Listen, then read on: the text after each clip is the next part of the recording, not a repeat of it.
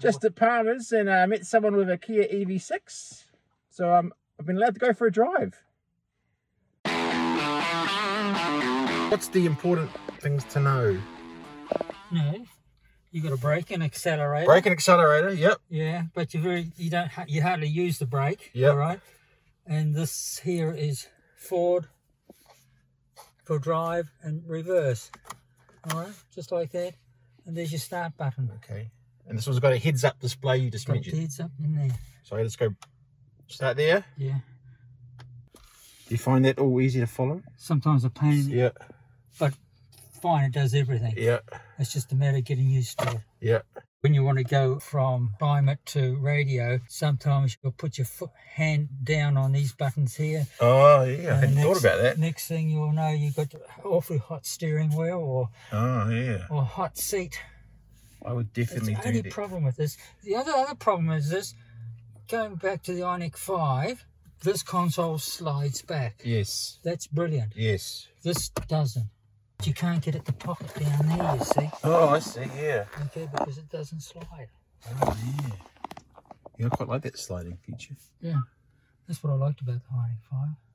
So now... Put your foot on the brake as per normal and press the button. That's your mode. Yep.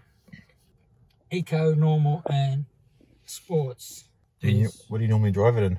Eco. Eco? Heaps of bloody power. Turn that to there, like that. When that goes,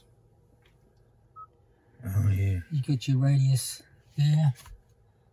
You got your forward, and you got the same in reverse. Oh, he's off. He's off. Oh, he's good. Oh no, he's just going there. Yep. So what was the range you found on it? About 430. But that's not nano driving. I drove in eco mode. Occasionally I get into normal, but if I want to overtake, I just squirt it in sports mode. So it's achieving everything you wanted from it. Delivers. Oh yeah. Yeah. Heads-up display. That's good. I'm up 50. I'm on a 50k zone, and I'm going 47. Yeah. And it goes red when you go over 50k. Yeah, it's got great safety features. Like with lane assist. So, if you put that into there, yeah.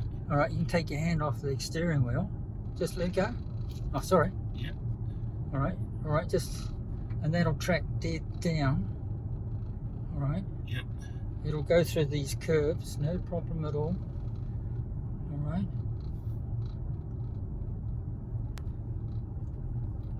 It's not perfect, the self-drive in them. Yeah, you got to have a hand right ready. Ah, you do, but hey, great if you get a distraction in the car, you got to grab something quick, you just flick it into that mode, and yes, it'll do.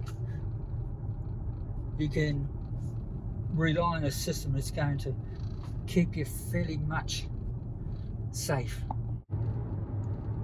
It's pretty solid on the road, though, isn't it? It's not like, yeah. Well, I've driven a Tesla.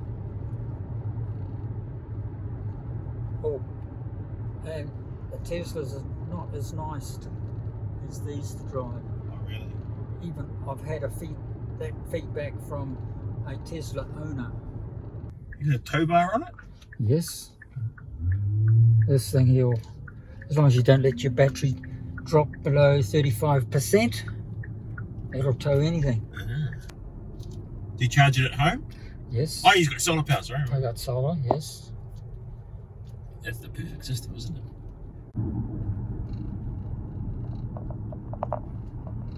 It's very comfortable.